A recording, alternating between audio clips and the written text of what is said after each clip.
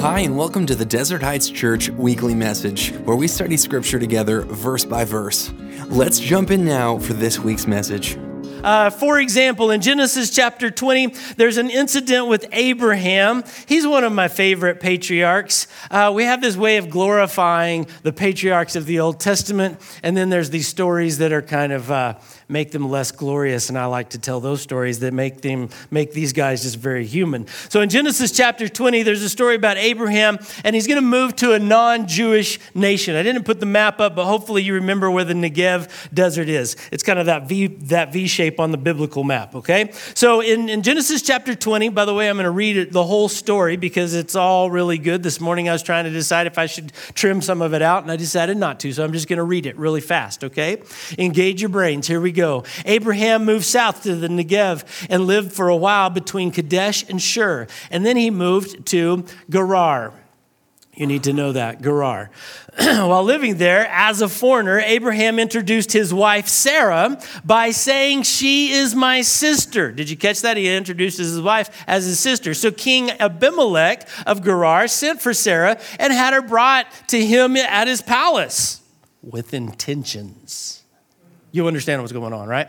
I don't have to draw a picture. But that night, God came to Abimelech, who is not a Jew. Are you with me? They're in a foreign land, not a Jew. God shows up to King Abimelech in a dream and told him, "You are a dead man, for that woman you have taken is already married." Do you see the problem?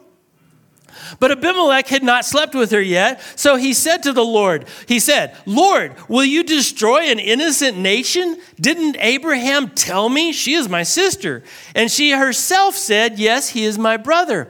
I acted in complete innocence. My hands are clean."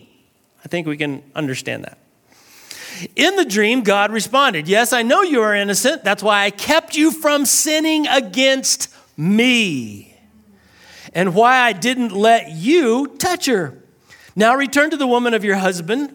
Return the woman to her husband, and he will pray for you, for he is a prophet. Then you will live." Abimelech is in trouble right here. God tells him, return the woman to her husband, and then you will live. But if you don't return her to him, you can be sure that you and all your people will die. Abimelech got up early the next morning, skipped his coffee, and went straight, quickly called all of his servants together. When he told them what had happened, his men were terrified. Then Abimelech called for Abraham. "What have you done to us?" he demanded. "What crime have I committed that deserves treatment like this, making me and my kingdom guilty of this great sin? No one should ever do what you have done. Whatever possessed you to do such a thing?" Abraham replied, "I thought this is a godless place." I thought this was a godless place. There's a whole sermon there. I thought this was a godless place. They will want my wife, and they will kill me to get her. And she really is my sister, for we both have the same father. I always tell the joke about Abraham finding his wife at the family reunion. Not fitting into this story, has nothing to do with this message, but let's move on. She really is my sister, for we both have the same father, but different mothers. And I married her. When God called me to leave my father's home and to travel from place to place, I told her, "Do me a favor. Wherever we go, tell the people that I am your brother," which is half true. Then Abimelech took some of his sheep and goats and cattle and male and female servants, and he presented them to Abraham. He also returned his wife Sarah to him. Then Abimelech said, "Look over my land and choose in any place where you want to live."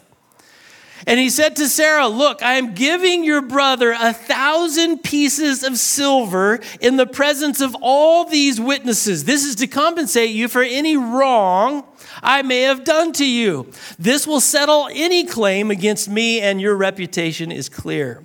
Then Abraham prayed to God, and God healed Abimelech. Then Abraham prayed to God, and God healed Abimelech. He hadn't even really done anything.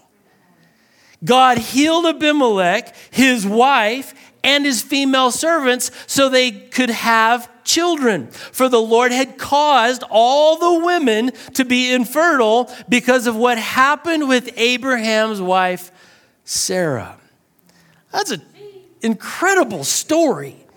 The opportunity for adultery was reason enough for God to get involved and stop adultery from happening. If the godless king Abimelech was aware of the severe offense adultery is against God, you would think that we would understand the severe offense that adultery is against God. In Genesis chapter 39, you'll remember Joseph had been sold into Egyptian slavery. After being in prison, he was working in Potiphar's house, and Potiphar's wife, she puts the move on Joseph and tries to seduce him. And here's what he said to her. He said, "Look, my master trusts me with everything in his entire household. No one here has more authority than I do. He has held back nothing from me except you because you are his wife. How could I do such a wicked thing? It would be a great sin against God." We often think about how our sin is going to affect ourselves, those we love, those around us, on and on.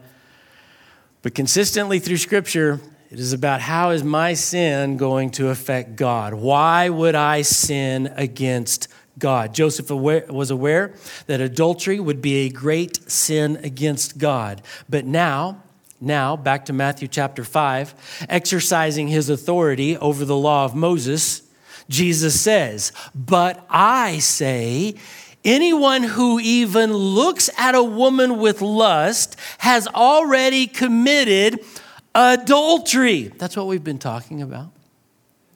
"With her in his heart. If you even look at another person with a desire for sex, you have committed adultery, if either of you have been married." So, what about adultery in the rest of the New Testament? We looked at the Old Testament. What about the New Testament? Well, we have similar verses throughout the gospel, so I'm not going to repeat them. But 1 Corinthians chapter 6, verse 9, you can write these references down. I didn't put them in your notes, but you should write them down and look at them later. As I was reading through this morning, please understand, I am reading this scripture with one purpose, and that is to point out the problem of adultery. Just that. That's the focus with me, okay? 1 Corinthians chapter 6, verses 9 and 10, he says, "Don't you realize that those who do wrong will not inherit the kingdom of God?" I'm going to pause there for a second. Paul is using language very similar to the Sermon on the Mount, specifically the Beatitudes, as we went through those several weeks ago. He says, "Don't you realize that those who do wrong will not inherit the kingdom of God? Don't fool yourselves. Those who indulge in sexual sin," very broad term, "or who worship idols, or commit adultery, or are male prostitutes, or practice homosexuality, or are thieves, or greedy people, or drunkards, or are abusive, or cheat people, none of these will inherit the kingdom of God." Don't fool yourselves. I can see Jesus even now saying, "Repent, for the kingdom of heaven is near." Don't fool yourselves. Don't fool yourselves. Hebrews chapter 13, I love the book of Hebrews. Hebrews 13 verse 4 says, "Give honor to marriage and remain faithful to one another in marriage.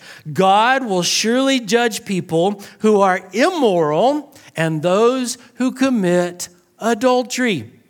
God will judge those who commit adultery. You okay? I'm not asking if you're okay with that. I don't care if you're okay with that. That's what the scripture says. It's not for us to like scripture. It's for us to obey it, okay? We submit to it. It doesn't submit to us. God created marriage where a man and a woman become one. God created marriage where a man and a woman become one. And then those two do not become one with anyone else. It's basic math. While I'm doing this, I'm thinking of, remember the trick where you're like, bling, it's magic.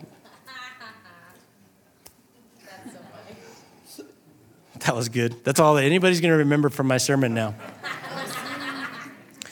You don't get to go around spreading your oneness. Two people come together. Hebrews says, give honor to marriage, remain faithful to one another in marriage. Jesus comes along in the Sermon on the Mount and he says, but I say, anyone who even looks at a woman with lust has already committed adultery with her in his heart. This has nothing to do with noticing that a person is beautiful or attractive, okay? I think kind of out of this Pharisaical spirit, we want to make something of this that it's really not. To the degree that some Christians, well, they're just afraid of being attractive because they don't want to cause anybody else to sin. We notice people are beautiful. That's perfectly fine. It's the sinful sexual lust that is the problem, okay? Being unattractive is not a biblical mandate. Don't look around right now, okay? It's okay to look nice. It does have to do with what is happening in your heart when you notice that attractive person. If either or both of you are married, desiring someone other than your spouse for your own sexual desire is adultery. Jesus' message exposes our misunderstanding about anger that we talked about last week and lust this week. We think that we can hide these things from other people. Jesus' message exposes our misunderstanding about anger and lust because we think that we can hide these things. Murder or sleeping with someone, not your spouse, that's difficult to hide. That's going to get out. Anger and lust gives us the illusion that we're getting away with it.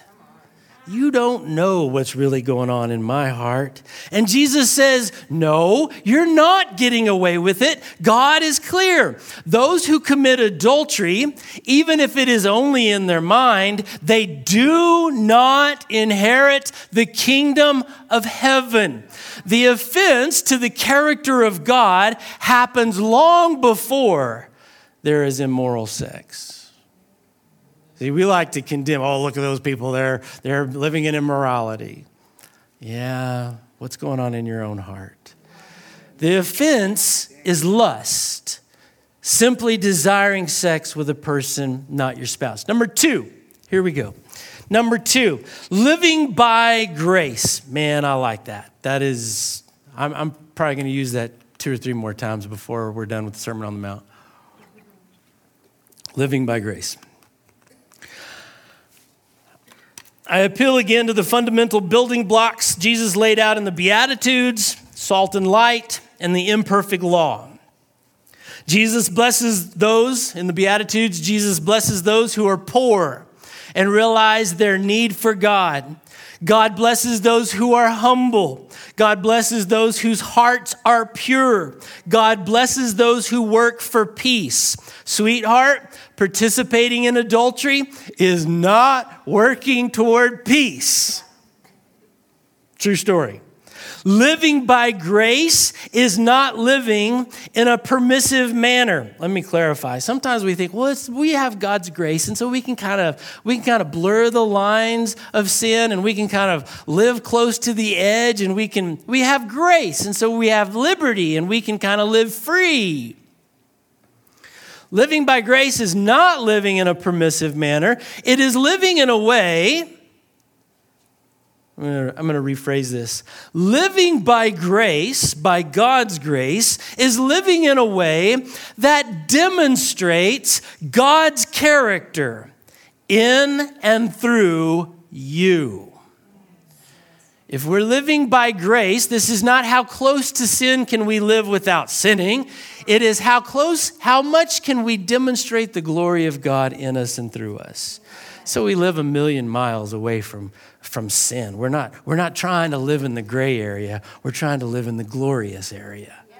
That's good. Yes. The light of Jesus shining through you. The light of Jesus shining through you is not a dim flicker. It is God's glory shining through you. So Jesus is not imposing another oppressive law.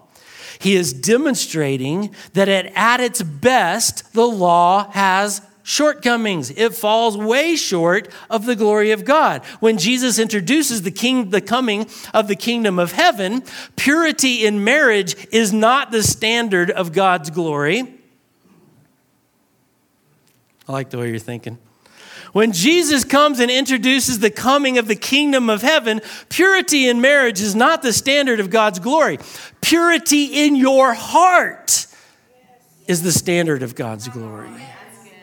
The holy character of God shining through you is the evidence of God's presence in you. It's that whole salt and light thing. Did you catch that?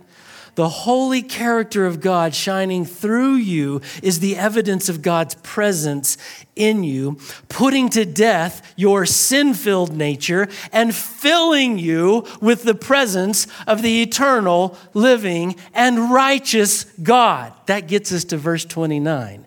So, if your eye, even your good eye, there's a funny family story there. My daughter, she was little. She's 6 or 7 years old. And she sent to her room to look for her shoes. She's 21 now and still looking for her shoes. She never can find her shoes. So she comes back and she says, I looked and I even used my good eye.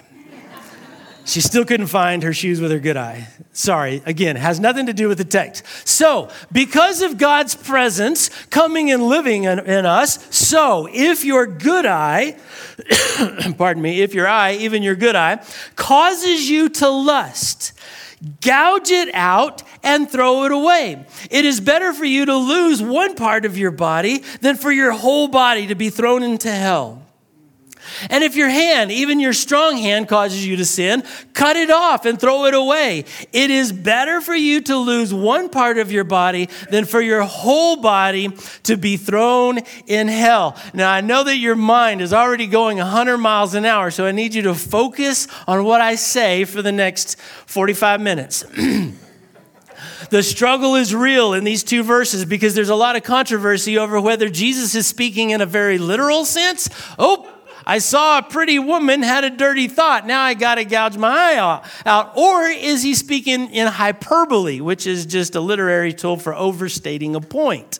Overstating. Is he overstating? Is he being dramatic? I want to bring to your attention back the living by grace. That's the point that we're in here. We are living by grace. If it is all about you, then God should just let you live in a way that you are content. If it is all about God, then you and I should live in a way that glorifies Him for His benefit. Do you see how there's a difference there? Living by grace is not about your freedom to do whatever sinful thing you want. Living by grace is about our freedom to glorify God with all that we have. Now, here's what I think. I'm going to give you my opinion on the controversy of these two verses and how they should be interpreted. And at the end, you're going to say, so what is it? What is your opinion? I would have to read the notes all over again. So here's what I think. First, follow along with me. First, the penalty for adultery, back in the Old Testament that I just read from Leviticus chapter 20, verse 10, the penalty for adultery was literally death. You already know where I'm going, right? Much more severe than the loss of an eye or a hand. The standard of the Old Testament, death, is not an overstatement to make the point. It wasn't hyperbole.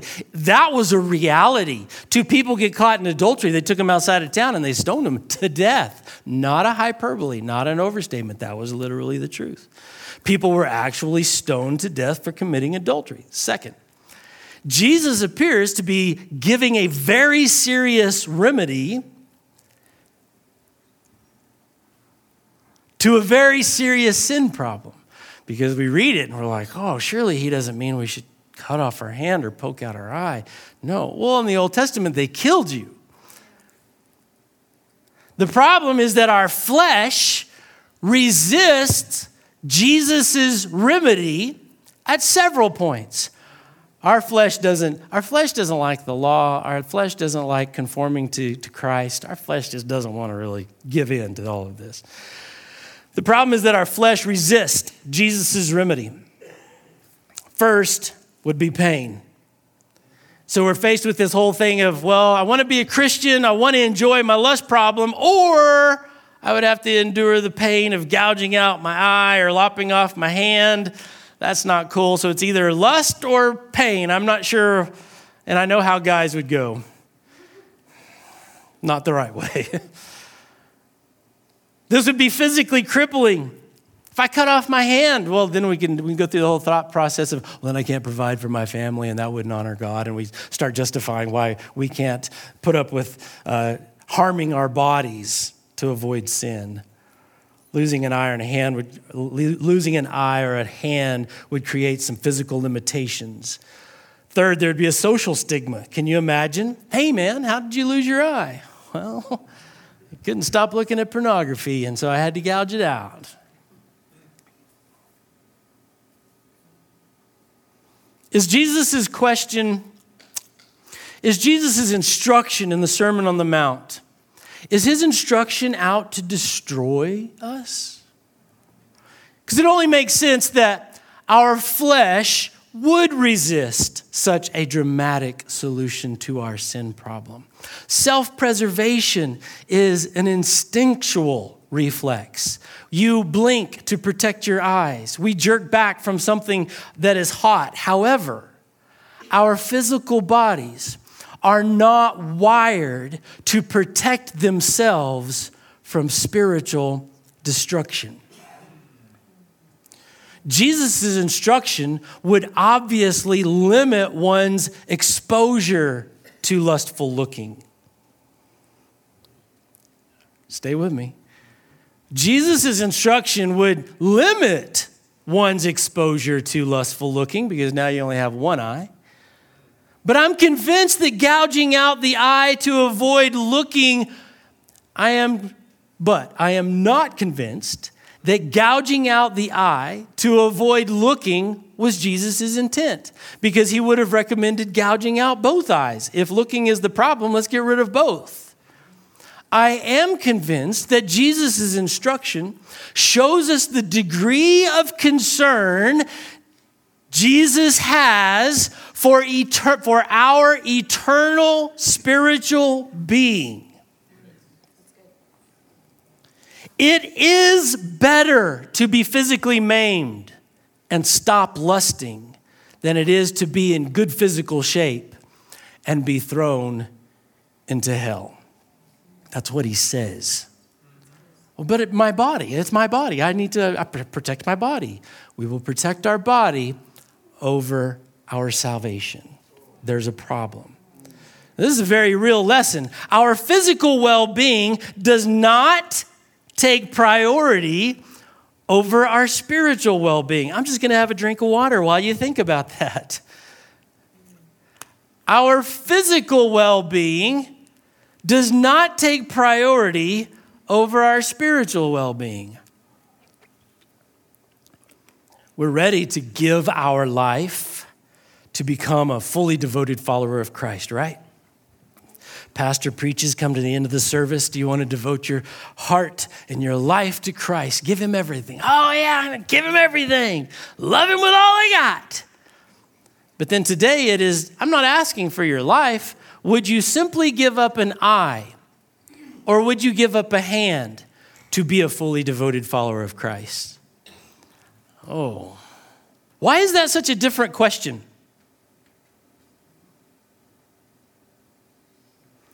Why do we treat giving our life to Christ as figurative? And then when we come to this passage where Jesus says, I would like an eye or a hand so that you don't sin, well, that's hyperbole. He's overstating it. Not that big. He doesn't really mean. No, I think that Jesus is understating the reality. Jesus literally wants, he doesn't want your eye or your hand. He literally wants all of you, spiritual and physical. Jesus wants to redeem and recreate all of who you are, your complete being. Jesus wants all of you to die. This is what we just did with communion, right? Jesus died for our sins so we could die to ourselves so that he could be resurrected in us. That was the whole idea. Jesus is wanting you, all of you, to die. Not all of y'all, but all of you. I don't know, that's get lost in the plurals, huh? Jesus wants all of you to die to you so that you can be filled with the presence of the Holy Spirit. This means there is no room for you to use your body, to use your mind, to pursue your own sinful desires. He wants it all. He doesn't want your eye or your hand. He wants it all. In the Old Testament, adultery was punishable by death. In the Old Testament, punishable by death. Here and now, we don't punish adultery at all. We actually just set it free and let the natural course of chaos to have its effects. You take a marriage and you insert adultery, and now you've severely damaged that marriage. Often leads to divorce. Children are torn apart.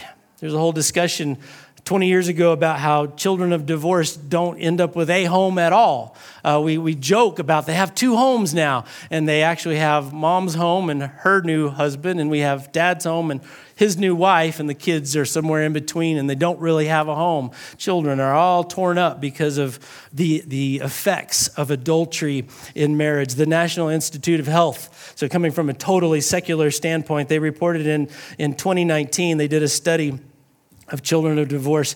They said that they're more prone to what they called adolescent adjustment problems, things like lower grades, school dropout, depression, drug abuse. The statistics go on and on and on, and it's terrible. You introduce adultery into a marriage, you have financial problems or ruin. People can end up losing their house, their car. They can end up in extreme debt.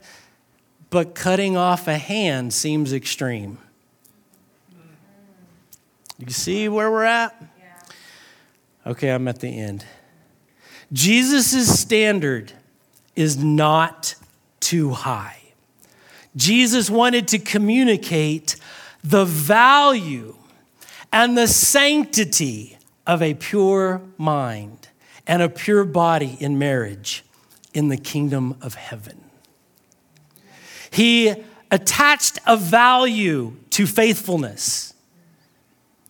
Catch that? He attached a value, a physical value to faithfulness, not just in your sexual life, but in your thought life. Surrender your body and your mind early on to the authority of Jesus. In 2 Timothy chapter 2:22, I put this in your bulletin because it's a really good verse. He says, run. It's Joseph here, right? The story of Joseph. Run from anything that stimulates your youthful lust. Instead, pursue righteous living, faithfulness, and peace. Enjoy the companionship of those who call on the Lord with pure hearts. That's why we come to church and hang out with church folks, because we're all working at this together and none of us are perfect, and we need the community of the body of Christ to work together towards the righteousness of Christ. It is by God's grace in you that you have the opportunity, the privilege, the honor to live a life that shines the grace of God to your spouse, to your children, God's grace even to that attractive person, and so on and so forth. You understand. Lust does not have to shape your life. God's unreasonable grace is a much better option for shaping your life and your thoughts. You've been listening to the Desert Heights Church weekly message. We would like to invite you to one of our service times at 9 or 11 a.m. on Sunday mornings here in Farmington, New Mexico. If you'd like more information, please visit our website at desertheightschurch.com.